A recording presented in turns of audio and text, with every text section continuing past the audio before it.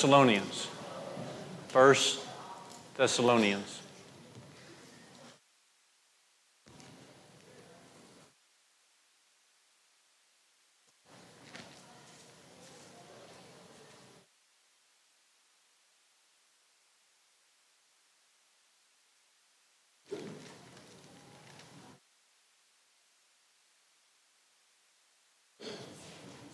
Good evening to you, and hope your day and week is going really well. As is our custom, we'll have a brief word of prayer.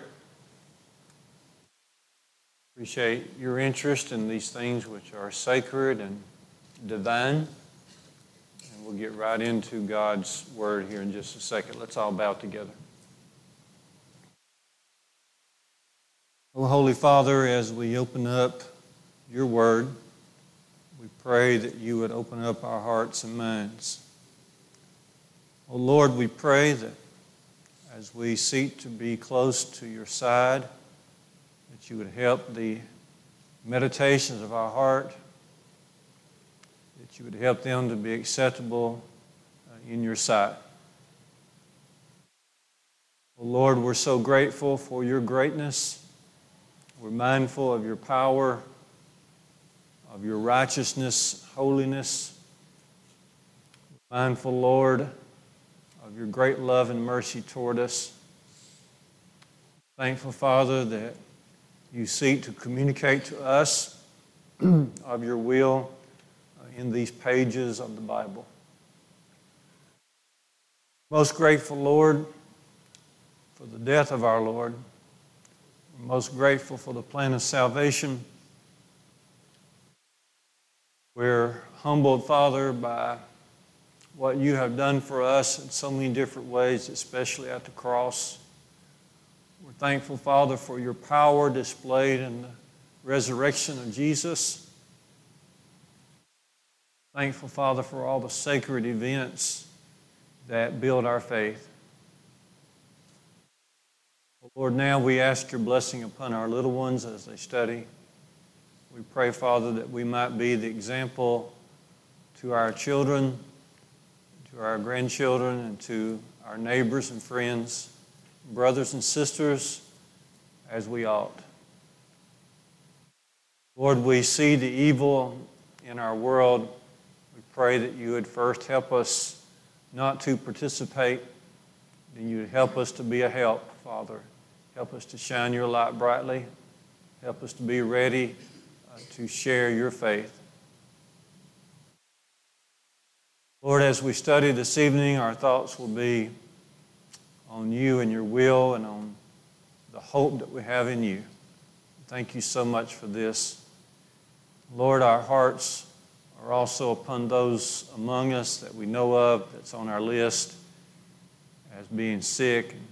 We pray for those things that are being done, the treatments and the love and care and the medicine, whatever is being done, Father, we pray that it will be most beneficial.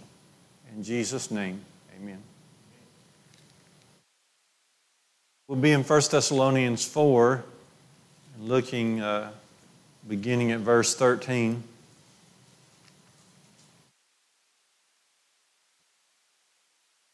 Paul speaks quite a bit about the second coming of Jesus, especially to these people in Thessalonica. You notice in chapter 1, verse 9 and 10, he says, "We serve a living God and true God, and we wait for his Son from heaven." See that, verse 10, chapter 1? If you look at 1 Thessalonians 2, 19 and 20, you see Paul saying these words, "What is our hope or joy or crown of glory? Are not even ye before our Lord Jesus at his coming?" That's 1 Thessalonians 2 and verse 19. Look at chapter 3. Chapter 3, verse 13.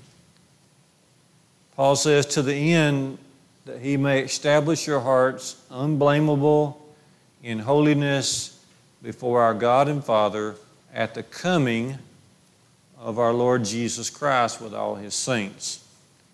And so again here in chapter 4, Paul's going to discuss the coming of our Lord. If you look at chapter 5 even, verses 1 and 2, concerning the times and the seasons, brethren, you have no need that ought be written unto you. For you yourselves know perfectly that the day of the Lord comes as a thief in the night.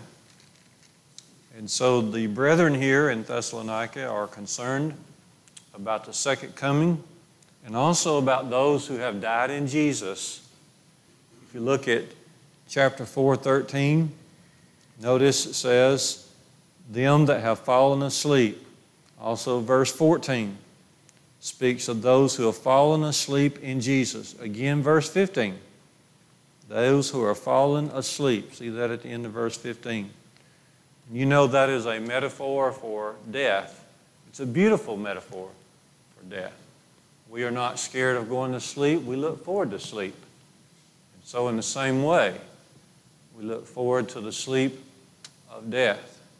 Just as our regular sleep is temporary, so will be the death of sleep, the sleep of death. Because the sleep here in death is not referring to our soul, it's referring to our body. We are very much alive, still alive, after we pass from this life. But our body sleeps until that day when God will raise us up. And so it's temporary. The sleep of the body in death is temporary. It's falling asleep. You remember, if you want just cross-references there, you remember when Jesus was talking about going to see Lazarus, there in John 11, verse 11, he said, our friend Lazarus is asleep. Okay. Jesus knew that he would die, but Jesus also knew what he was going to do when he got there. Okay. These brethren here in Thessalonica, they have come out of idolatry. Thessalonica is not too far from the famous Mount Olympus, probably about 40 miles or so. And that is the mythological home of the Greek gods. And a lot of these folks who come to Christ were once involved in this type of idolatry. If you look at, again, Thessalonians chapter 1, verses 9 and 10,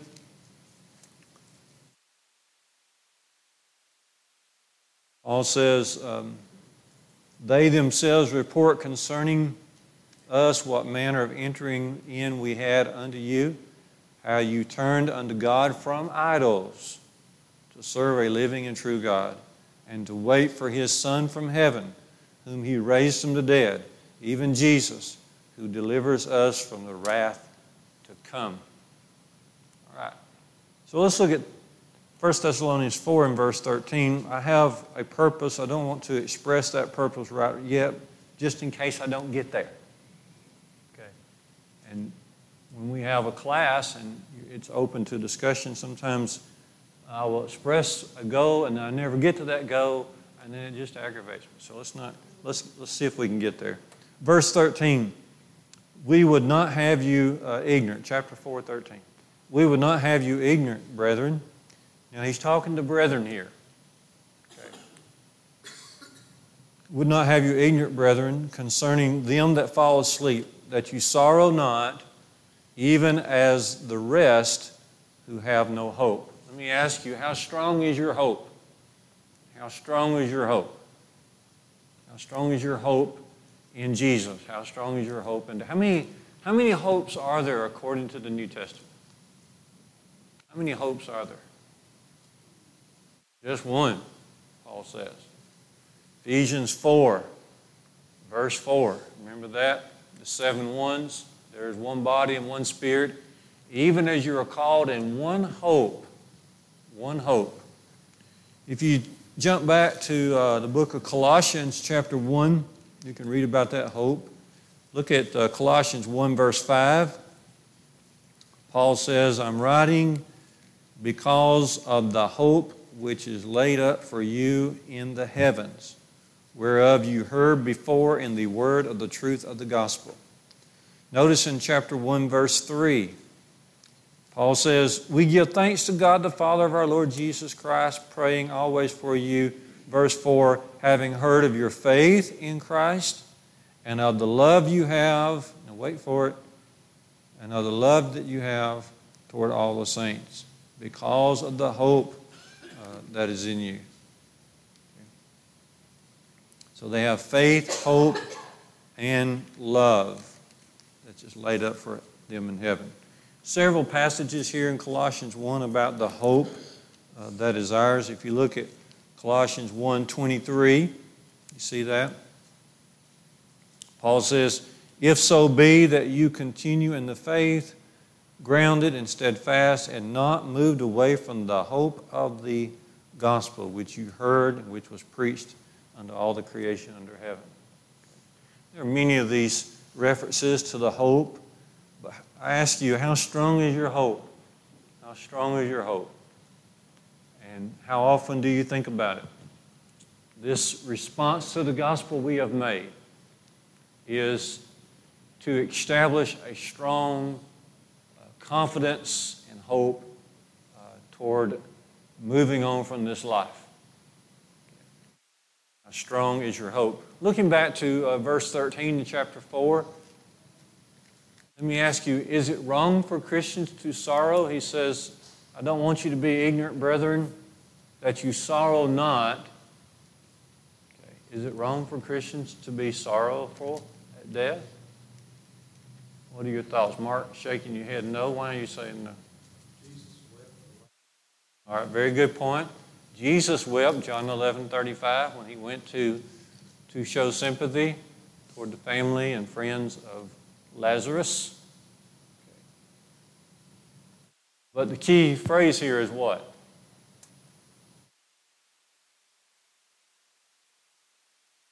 Yeah, even as others who have no hope. Okay. What is the idea of even as? What does that tell you? That you sorrow not even as, or sorrow not to the degree of others, or sorrow not in the same way as others. Okay. So here in verse 13, what two groups then stand out? What two groups of people stand out? The ones who are ready for death and the ones who are not. Okay. The informed and the uninformed. Okay. Those who have hope, and then the rest. The rest. The saved and the lost. That's right. Now, you've been there and I have too. When you go to a funeral service, hardly anybody being talked about is of this other group. Most everybody that's being discussed at a funeral is going to heaven or going to go into a better place. Okay. That's the world in which we live. There's no condemnation to those who breathe. Okay. But it's just not the case. Not everybody has this hope. Only, as you guys have spelled out, only those in Christ, only those who are saved, only those who are informed to the degree of obedience. So verse 13 gets us started, chapter 4, 1 Thessalonians 13, 4:13. So let's go on to chapter 4, verse 14. Paul says, if we believe that Jesus died and rose again, some translations have, instead of if, the sense is since we believe. Okay. Since we believe that Jesus died and rose again, even so them also that have fallen asleep in Jesus will God bring with him. Now, every word in these passages is just very, very meaningful. Okay. But I want us to see, first of all, the fact that we are grounded and founded on what Jesus has done for us. You know this, okay? But it's really good for us to review this. Okay? We are grounded and founded upon Jesus and his work on the cross, his resurrection, his suffering in our behalf. Be having your Bibles marked and turned, at least hold it with your finger at 1 Corinthians 15, chapter 15. We'll need to refer to there a couple of times. Chapter 15, 1 Corinthians 15, verse 3. Paul says, I delivered unto you first of all that which also I received, that Christ died for our sins according to the Scriptures, that he was buried, that he hath been raised on the third day according to the Scriptures. Same chapter, if you look down to verse 12 and after. Now if Christ is preached that he has been raised from the dead, how say some among you that there is no resurrection of the dead? But if there is no resurrection of the dead, neither has Christ been raised. And if Christ has not been raised, then our preaching is vain. Here we go. And your faith is also vain. Verse 15, yea, and we are found false witnesses of God, because we witnessed of God that he has raised up Christ, whom he raised not up, if there be no resurrection from the dead. Or if the dead are not raised, verse 16 of chapter 15, then neither has Christ been raised, and if Christ has not been raised, then your faith is vain, and you are yet in your sins. We are all of men most pitiful. Verse 18 says, they also that have fallen asleep in Christ have perished. Okay. And so if Christ has not been raised, if Christ has not died and suffered for our sins and not been raised, then it all goes down the drain. We know that happened, and so our faith, as Paul says in both of these places, is grounded and founded upon our Lord Jesus. Either that or almost miserable. Almost. As good as it gets, it ain't going to get no better after this. Yep. Okay. So, all right. So notice what Paul's saying here in verse 14 of chapter 4. He's saying, well, we're grounded on this, but also there is a connectivity, a unity between what we believe. Okay. If you believe this, okay, then you must believe this. Okay. If you believe that Jesus rose from the dead, died for your sins, rose from the dead, then you believe also that he's coming again and going to receive us to himself. Okay. There's a connectivity between what we believe. If we believe, for instance, that God created this earth, then, and we do, then there's nothing limited to God. He can easily create another world for us. He is doing that beyond this life. Okay. In Mark chapter 2, when they brought the man on the stretcher down through the roof, Jesus asked, which is it easier for me to say and do? For tell this man to take up his stretcher and walk, or to say that your sins are forgiven? And he said, so that the world may know that the Son of Man on earth has power and authority to forgive sins, I say unto you, take up your bed and walk. Okay. Jesus is showing that he had the power to deal with the effects of sin. Sickness is the consequence of sin. If he has the power to deal with the consequence of sin, he has the power to deal with the power of sin, with forgiveness of sins. He has the power to help us overcome sin. So notice the unity, the solidarity between what we believe. If you believe one thing about God, you've got to believe all of it about God. Okay. Notice the solidarity between the past and the future. If you believe in the past, okay, the suffering death of Jesus, the resurrection of Jesus, and everything else he has done on this earth, all his miracles and wonders, if you believe the past, if you're certain about that, then you're going to be certain about your future, what awaits you beyond this life. Okay. Think about the solidarity between how that God took care of Jesus when he went to the grave. And so that's spelling to us, that's telling us that when we go to the grave, God's going to take care of us. Okay?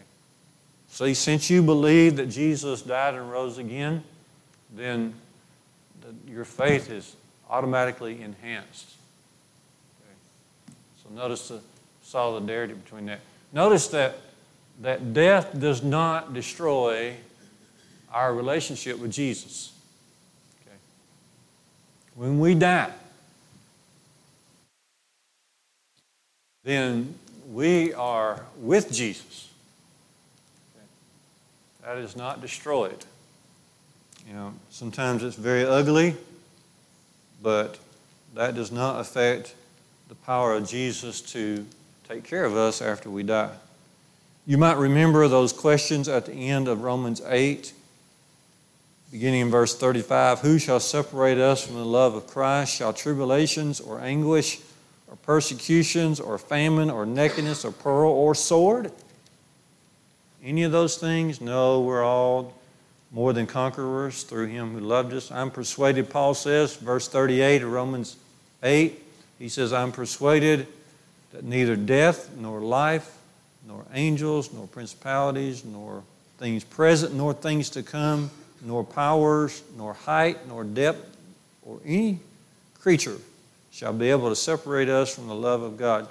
Folks, when we say goodbye here, that doesn't affect our relationship with Jesus one iota. It just enhances it. And so notice the solidarity of faith, the unity of faith, the connectivity of faith here in 1 Thessalonians 4 and 14. Okay. Now, at the end of this chapter, or end of this paragraph here, end of chapter 4, you see Paul's going to say, wherefore comfort one another with these words. Have you been comforted yet? I mean, notice just verses 13 and 14. Does it not give you great inspiration, great hope? Okay. Don't you see that hope is exclusive for us who are in Christ? And notice at the end of verse 14, going back to 1 Thessalonians 4, he says, if we believe that Jesus died and rose again, we will also believe what? What's the end of that verse say?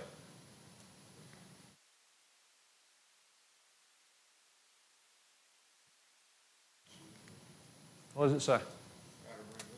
Yeah. Those that sleep in Jesus, what? Am I in the same chapter as you are? Let's see. Yeah. Even so, them also that have fallen asleep in Jesus will God bring with him. That's a powerful statement there. God will bring with them those who have fallen asleep in Jesus. Those who have died in Jesus, where are they at? Where are they? They're with the Lord. Okay? Which fits perfectly these other passages that we refer to so often, like Paul in Philippians 1, 22-ish and 23-ish. For me to live is Christ, and what? Die is gain. I'm in between two things. Okay. Having a desire to depart and be with who? Be with Christ, which is far better. Nevertheless, to abide in the flesh is more needful for you. But Paul just fully expected when that departure comes, he is with Jesus. That is parallel to what's being said here in chapter 4. 2 Corinthians 5, same thing. Same thing.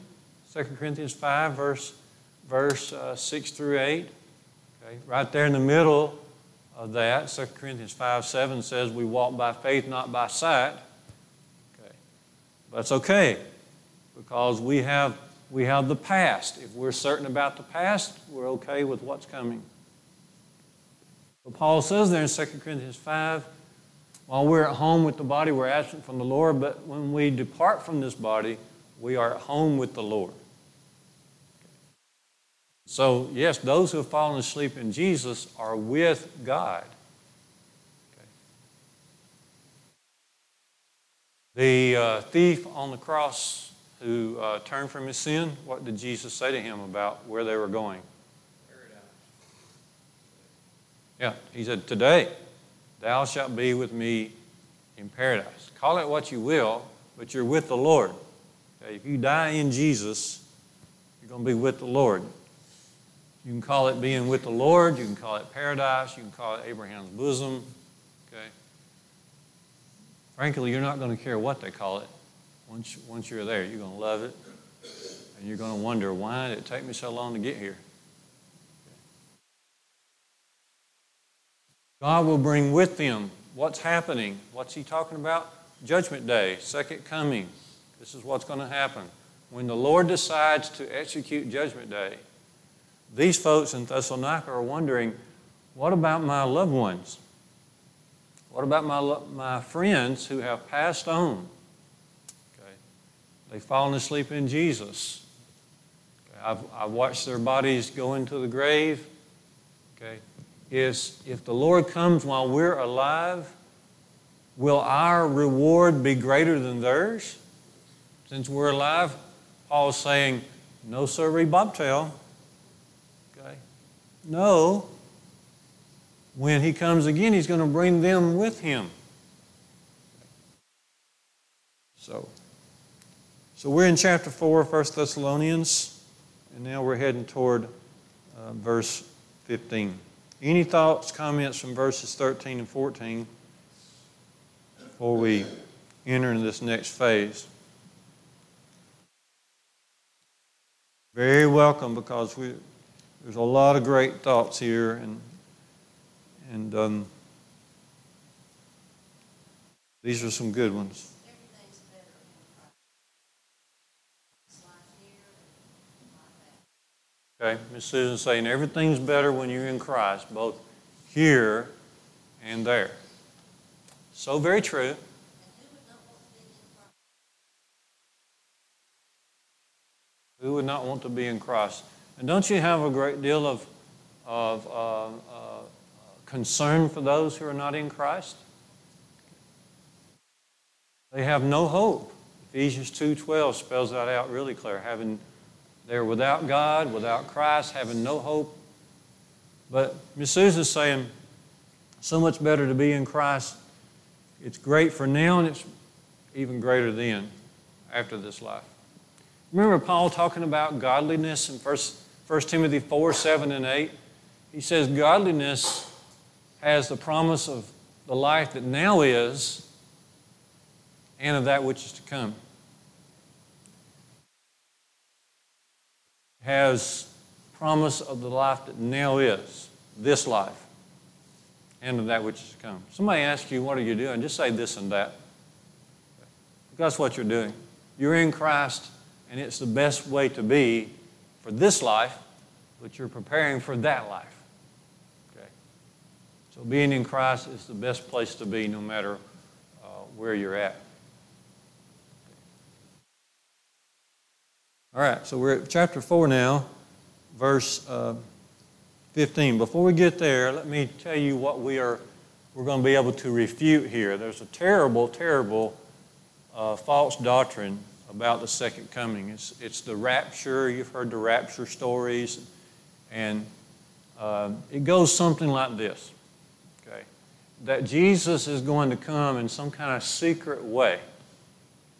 And when he comes to this earth in this secret manner, he's going to raise the righteous dead. Okay. And then after he raises the righteous dead, there's going to be 7 years of tribulation on this earth like we've never seen before. And that 7 years is going to end with what they call the Battle of Armageddon. And that's going to set things up for Christ to reign in Jerusalem for 1,000 years. That's just part of the scheme. Not one bit of that is true. It's all myth, and I know books have been written and movies have been made, and they have just wasted their time totally because it's not taught. They actually go to this chapter to try to prove all that, but it's just not here, as you will see. So as we read, notice that Paul is wanting us to have certainty about the second coming. But now he's going to give us some procedures. He's going to say, well, here's the order of things. Here's how this is going to go. Right. So he's already started with it when he says he's going to bring those who have died in Jesus with him. Verse 15 says, for this we say unto you by the word of the Lord. And Jesus talked about the second coming quite a bit while he was here, and we won't chase those passages down. But we say this unto you by the word of the Lord, that we that are alive, ye that are alive, we that are alive, and that are left unto the coming of the Lord, shall in no wise precede them they have fallen asleep. Okay? So if you're concerned about your loved ones, as these folks were, okay, then he's going to bring them. And they're not going to be left behind. They're not going to be left out. Okay? They're not going to be bamboozled. They're going to be right there with the Lord. In fact, if anything, they're first. They're first. God will bring with them. We're not going to precede them. In fact, at the end of verse 16, notice that the dead in Christ, is that what it says? The dead in Christ shall rise first. Yeah. So when the Lord executes the judgment day, He's going to be bringing these spirits with Him, these souls with Him, those who have passed on. Okay. A lot of them will be our loved ones. Okay. He'll bring them with Him. And the first thing He's going to do is He's going to bring their bodies out of the graves. And He's going to change those bodies into glorious bodies, reunite those glorious bodies with those souls, and now they're ready for heaven. Then about the same time, those who are alive on the earth at the time will have a change. Their bodies are going to be changed. And then together, there's going to be a great gathering in the sky. Together, those who have gone on before and those who are still alive on earth will be meshed together, ascend up into heaven, ascend to meet the Lord in the air. And so shall we ever be with the Lord. Okay. So, verse 15 is all about that scenario. And Paul gives the order here. But there's no separation of the rapture, like the rapture folks talk about. No separation. And Paul is just discussing here, brethren. He's saying, now, brethren, here's what's going to happen with us. Okay, at the same time on Judgment Day, the wicked are going to be raised from the dead, but their fate's going to be much different. Paul's not discussing that here in chapter 4. Okay, he's got other places he discusses that, such as 2 Thessalonians 1, 7 through 9, and so forth. Okay. But all this is happening at the very, very same time. Okay. Now, verse 16, go ahead. It's like the tires. You don't go ahead and pull them up yet, wait till judgment. Yeah. Pull the tires now, you pull up the good, so there's no separation. Yep. Yeah, that parable relates to what we're talking about, parable of the tares. Right. Okay. So verse 16 then is a very noisy verse, isn't it? The Lord himself shall descend from heaven with a shout and with the voice of the archangel. Who's the archangel? Michael. Jude verse 9, Michael. With the voice of the archangel and the trump of God. Now, this is nothing secretive about this, right? If you're wanting to keep something secret, you don't blow a trumpet. Okay? You don't shout. That's not how I keep a secret. That's not how I do things secret. Okay? I don't blow a horn before me. Okay? This is a very noisy day. The Lord's coming is going to be personal. The Lord himself. It's going to be audible. It's going to be visible. Visible. Revelation 1, verse 7 says he comes in the clouds and every eye will see him. Okay. There's not one thread of this that is secret. The whole world will know about it. Okay. Very audible. To add to that, as I said, we could add so much to this, but in 2 Peter 3, verse 10, Peter says, 2 Peter 3, verse 10, the day of the Lord will come as a thief in the night, in the which the heavens shall pass away with a great noise. Noise. So, now, the day is going to come. We don't know when the day is going to come. But once it comes, we're going to know without a doubt that it's here. The Lord himself shall descend from heaven. And he don't know when it's going to be sent because the Father ain't told him. That's what he said in Matthew 24. Even the Son doesn't know. What's the point of the rapture? Why do they want that? It's Miss Julie saying, it's an attachment to the earth. That's one thing. And there's the possibility of waking people up that are not right, giving them another chance. And what is Christ going to do in that 1,000 years that he hasn't already? Well, I don't know. I don't know what he's supposed to do during 1,000 years. Coming from a denominational church that believed that it was a great amount of fear connected to all of that. I mean, I guess it's from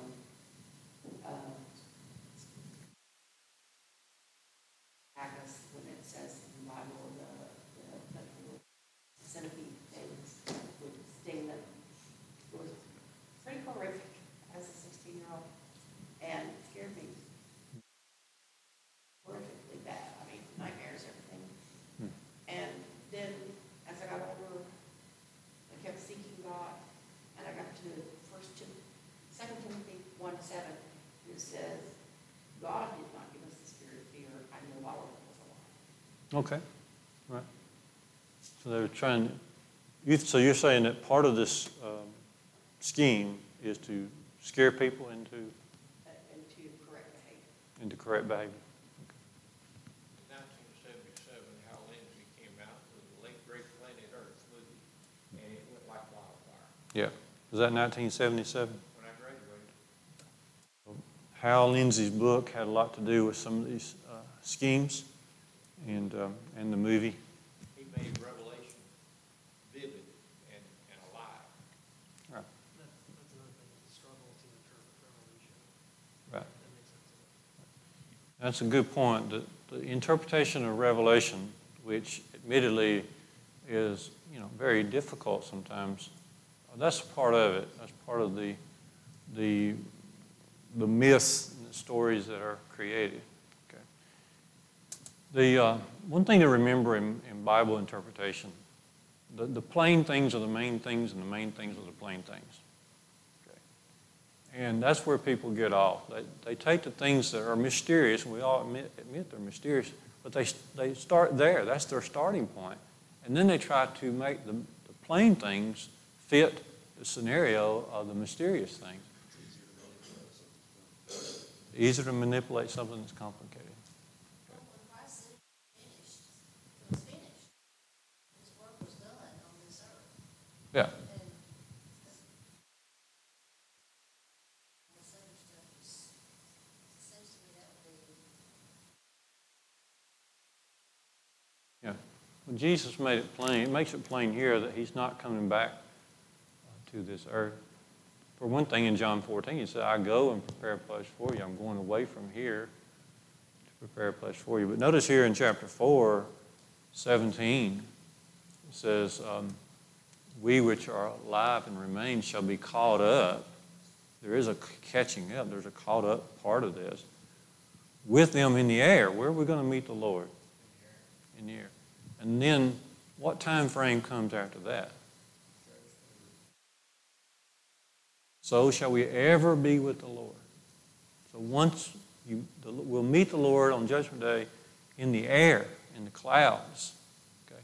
So shall we ever be with the Lord. There's no coming back here. There's no place in that for secrecy. There's no place in that for a return to the earth. Okay? So it's all just made up. You know, when people pray the Lord's Prayer,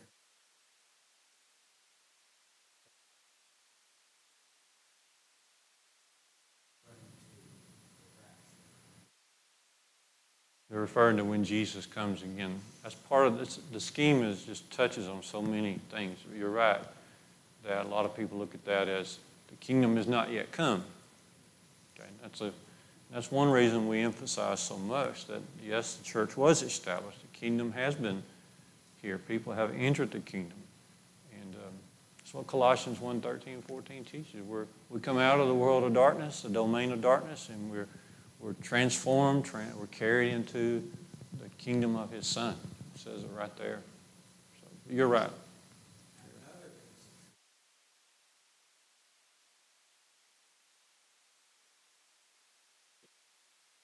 another facing the east, so that he comes, he raise up,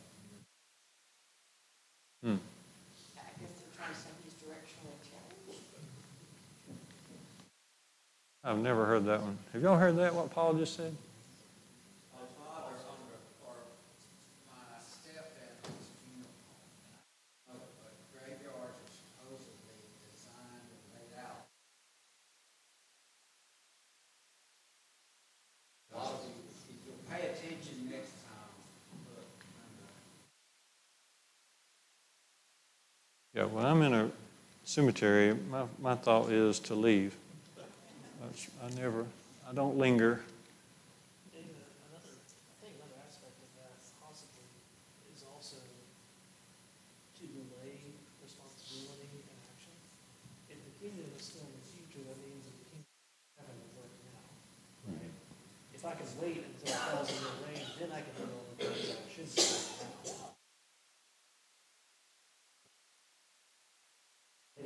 Do all those things.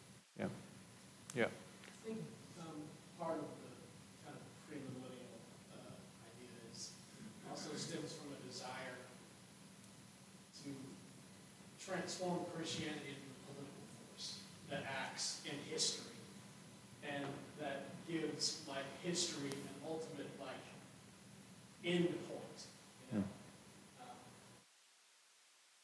See this happening like at one point in the 16th century, like England kicked out all the Jews, right, from the country, and they eventually let them back in because they thought that the Christians were supposed to help the Jewish people get back to the homeland in Jerusalem. And that probably has a lot to do with why the state of Israel was created too, the same kind of premillennial thing, if I understand how that came to be right. Okay. But I think, I don't know, it kind of misses the point that Christianity makes history just irrelevant. Right? It's just a bunch of random nonsense that is a distraction from what really matters. That is a good point. James is saying that one motivation, well, Chris was saying first, one motivation for these schemes is that to delay responsibility, because if the kingdom is not here, then you can wait, or some scenario in your mind maybe is wait until the kingdom is here to exert your responsibility in God. James is saying that another motivation may be to be politically out there, to be politically seen. Like, it needed a way to justify its own position as a power. People have a great desire to help the Bible's prophecies relate to things happening today. And there's no need for that. There's no need for going beyond what the book says. It's been going on the entire time. Most people have always gotten confused in thinking that the church needs to be a political force, not a spiritual force. Right? They expected Jesus to set up an earthly kingdom in the first place. Well, that's a good point. People expect it still today. People don't get that this is a spiritual kingdom, not a physical kingdom. Okay. It's so true. So true. Apostles had a big problem with that. They were still thinking more in terms of an earthly established kingdom. Christ explained the Bible. He said, my kingdom's not of this world. That hadn't changed. His kingdom's still not of this world. He's a king. He said, I was born to that end. Yes, I'm a king. And my kingdom is not of this world. If that's true, then what's a 1,000-year reign? It's going to be king on earth. Who's king? One thing that James touched on there a second ago was that this, when you miss any interpretation of Scripture, but especially this, you're giving fuel to the mockers. You're helping those who make fun of the Bible. You're giving fuel to them. Not that we're responsible that they think that way, but we're trying to bring them to Scripture. And if we're out here trying to set dates for the Lord's coming and trying to say, well, we're surely in the days now of the signs are all pointing and then nothing happens, then that's giving fuel to the fire. And it's unnecessary because the Lord said that He's going to come as a thief in the night. Be that way. Got to be like the Bereans and search the Scriptures. But if you notice here in verse 17 and 18, Paul says, we which are alive and remain shall be caught up together with them in the clouds. God's going to bring them, okay? And with his power, because, we believe. We believe God created the world. We believe he brought Jesus back from the dead. We believe in God. He has no trouble doing this. He has no trouble bringing those bodies out of the grave, uniting them with the souls that have passed on, and then at the very same time, almost simultaneously, those who are alive, changing their bodies and preparing them to get ready to go. And so, if we believe one thing, we believe it all. You make the point you want to make. Yeah, I was wanting to get to the rapture ideas, but we had to skip some things, 13 and 14, to get there. But we got there.